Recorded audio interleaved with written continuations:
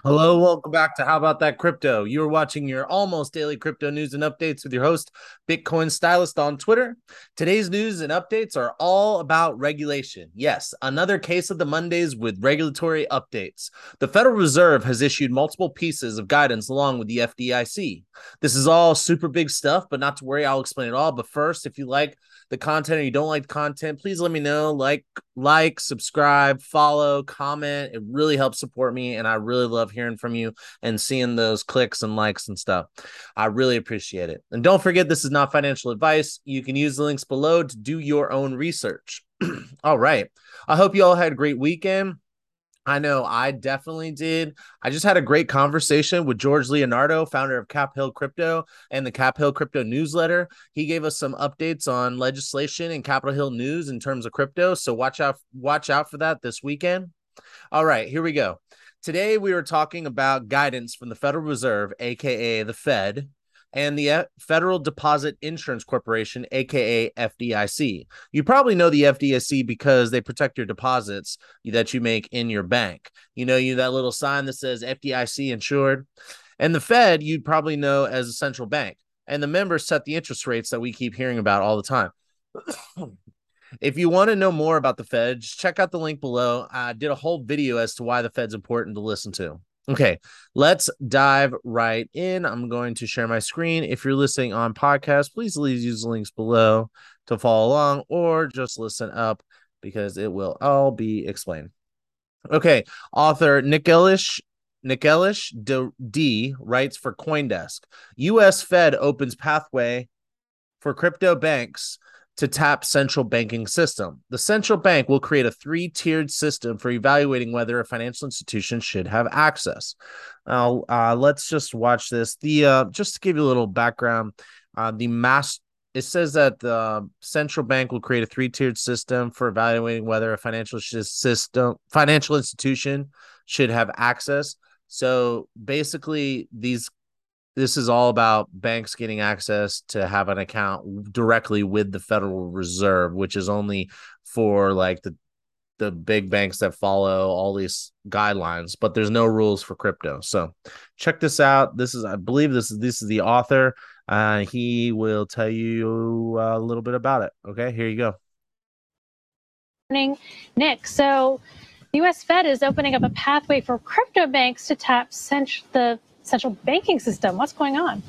Good morning. Yeah. So yesterday, the Federal Reserve published its final guidelines for basically explaining how banks and novel non-bank entities with financial charters could get access to the master accounts and to the global payment system. And this is important because a lot of crypto companies are currently, or some crypto companies are currently trying to become, basically full-fledged banks. If they're able to get master accounts, they're able to provide the same kinds of banking services that, for example, Silvergate or Signature currently provide. And it will give them the opportunity to bypass, these intermediaries. They don't have to find banking services of their own. They can be banks for other crypto companies. So what the Fed did is basically created a three-tiered structure and outlined certain principles that it's looking at and said, all right, well, if you are a, full bank, you're covered by a federal regulator, you have federal deposit insurance, then we're going to subject you to a little bit of scrutiny, but not too much. On the other end of the spectrum, if you are a not federally regulated entity, you do not have deposit insurance, and this kind of sounds like banks that we've heard of, such as Custodia and Kraken Bank out in Wyoming, then they're going to be subject to the strictest level of scrutiny. And both of these companies have already filed for master accounts. We don't know what the status of those applications are. They've been sitting in limbo for the last year and change. And really, what yesterday's news suggests is that maybe they're going to be a little bit closer to actually becoming banks. Okay, so basically what he's saying is that there's a bunch of crypto companies that have applied to be an actual bank or have access to the Federal Reserve bank itself. So let me put it to you like this simple way to think about it. If you don't have a master account with the Federal Reserve, then you have to borrow money from another bank. But if you have a master account with the Federal Reserve, you can borrow money directly from the Federal Reserve.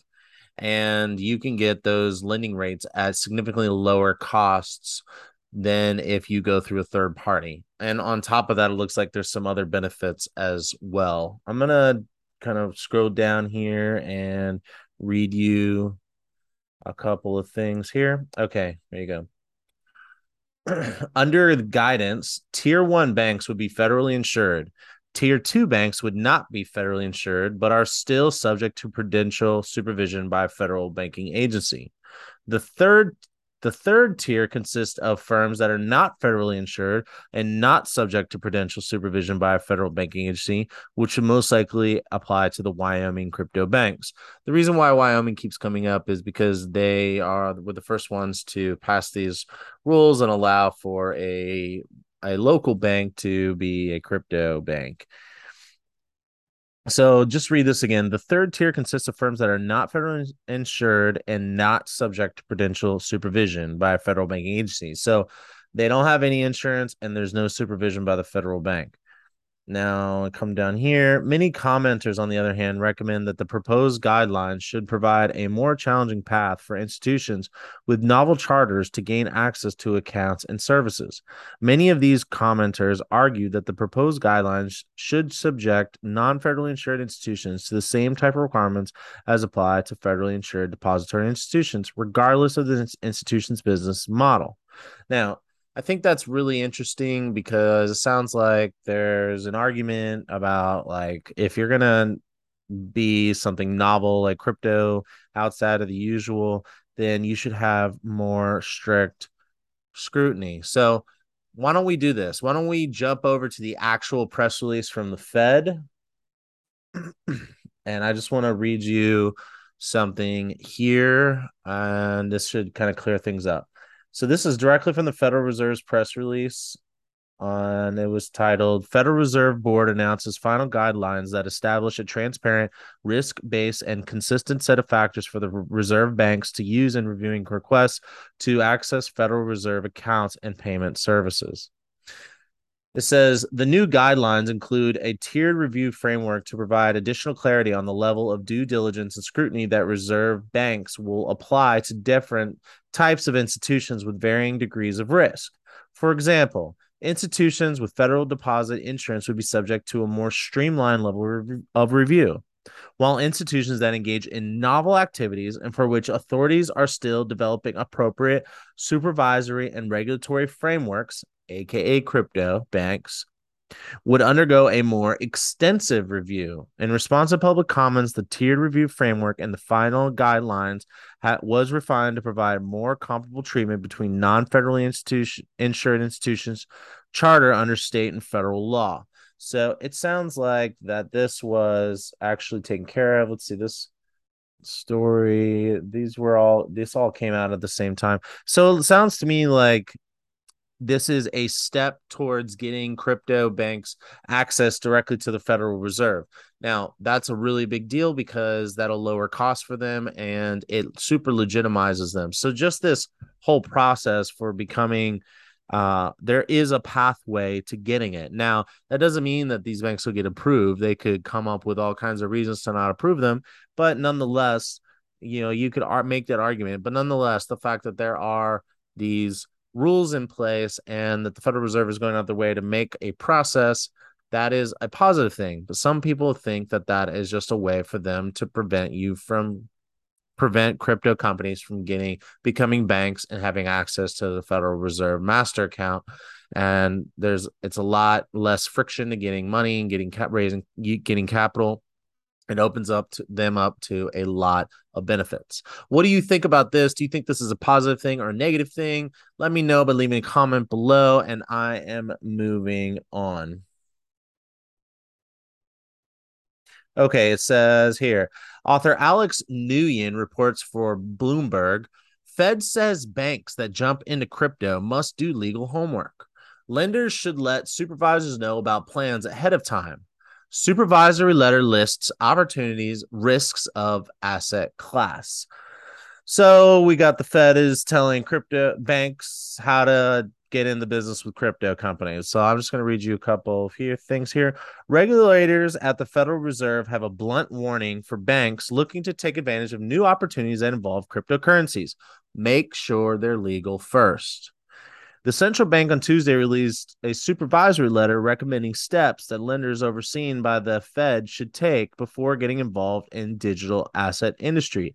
As a starting point, the Fed said firms should notify the regulator prior to engaging in crypto-related activities and ensure they comply with rules. So this is, I think this is super interesting. What do you think about this? This is basically telling them that they have to, I read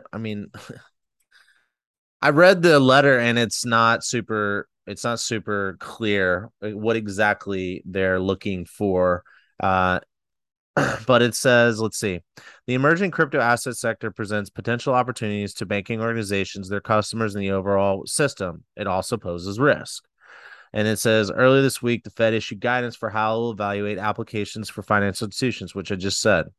So if you click on the link in the article, it takes you to the actual press release, and you can see if you're watching on YouTube that this is not a very long press release.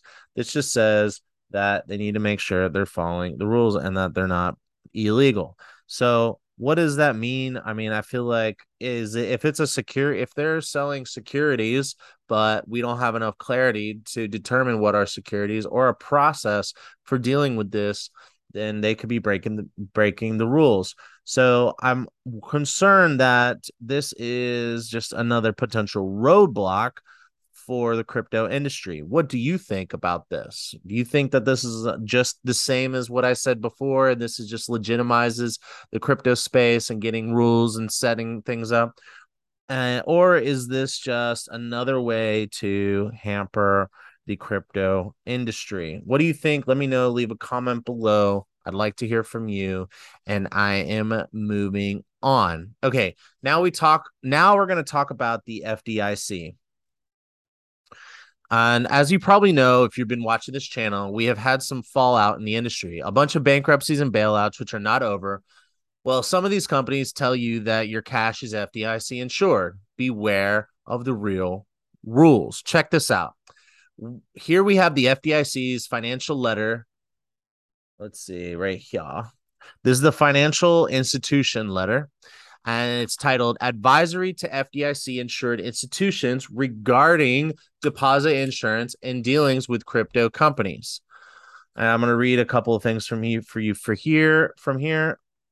Says, over the past several months, some crypto companies have suspended withdrawals or halted operations. In some cases, these companies have represented to the customers that their products are eligible for FDIC insurance coverage, which may lead customers to believe mistakenly that their money or investments are safe. The FDIC seeks to address misconceptions about the scope of deposit insurance coverage and related concerns. So you may have already heard this. You may have heard that Voyager got a cease and desist letter from the FDIC saying that you should not be telling people that their money is FDIC insured. However, you probably also know, if you've been watching this, that during the bankruptcy process, Voyager Digital got the green light to give all the deposits held in their partner bank, which is an FDIC insured bank. They agreed to give everybody their money back. So basically, if you put your money on Voyager or on one of these platforms, you're lending them their money. You can tinker around and play with what you hold, but ultimately they're taking that money and they're lending it out. So when you have cash, it says that your US dollar cash is FDIC insured, but it's not actually held in an account in your name. All that money is pulled into one account, and on the app or on their platform, they're separating it out as a means of accounting and keeping track of it all. Well, they cannot say that they're FDIC insured. That's basically what this is saying. They can't say that. Now, I'm going to go down here a little bit. The FDIC crypto advisory reminds insured banks that they need to be aware of how FDIC insurance operates and need to assess, manage, and control risks arising from third-party relationships, including those with crypto companies. In dealings with crypto companies, FDIC insured banks should confirm and monitor that these companies do not misrepresent availability of deposit insurance. So now they're saying that if you're a bank and you're going to work with a crypto company, you have to scour their website and their Twitters and stuff like that to make sure that they're not saying that that your money is FDIC insured. Talk about a burden on the banks. And then I don't know how often that they're going to have to constantly scan the websites and emails and communications and Twitter in order to make sure that they're not misrepresenting. So if they sign up an account and then 3 days later, after it's all finalized, they put up, oh, your money's FDIC insured. Well, is the bank going to get in trouble? And if that is the case, what kind of risk are these banks willing to take? So now, if we have banks that are able to become, if we have crypto companies that are able to become banks and get an account, master account with the Fed, then this isn't really as important because the FDIC side of it, they could not misrepresent, and that would be ideal to not misrepresent. But you, as a crypto investor, should know how the FDIC it works. We just explained it here. So what I'm saying is, if there legislation can be crafted and regulation can be crafted in a tricky way to prevent things from happening and potentially be negative for crypto. So what I've reported to you so far is that crypto banks have a pathway to get a master account, but also there's all this scrutiny by current banks on crypto companies. So as long as crypto companies can get a master account with the Federal Reserve, then this burden that the FDIC is putting on banks may not be as important, because at the end of the day, if I'm a company and I'm a heavily regulated bank, I don't know if I want to get into business with you if I'm going to have to constantly scan your website and emails and Twitter, etc. I hope you understand what I'm saying. Let me know if you're following me. You can leave a comment below. I'd like to hear from you. What do you think about this? And I am moving on. Now for our last story of the day, we have some shadiness happening. Author Derek Anderson reports for Cointelegraph. Senator asks FDIC about allegations it discourages bank relationships with crypto companies. See what I'm just saying? So the FDIC, by putting out the thing that I was just talking about previously about saying, hey, you got to make sure that the companies you're working with are not misrepresenting the FDIC insurance. Well, now it turned, and that potentially could be used as a means of deterring banks from getting into business with crypto companies because it poses some level of risk to the bank. Well, now we find out that the FDIC may not be very friendly to crypto companies, which just reinforces my understanding of this FDIC guidance. So check this out. Pennsylvania Senator Pat Toomey, ranking member of the United States Senate Banking Committee, has sent a letter to the Federal Deposit Insurance Corporation, or FDIC, director and acting chairman Martin Grunberg, informing him of allegations made by a whistleblower concerning FDIC activities. The senator suspects the FDIC may be improperly taking action to deter banks from doing business with lawful crypto-related crypto companies. So that sounds like what I just said about that guidance that I just talked about.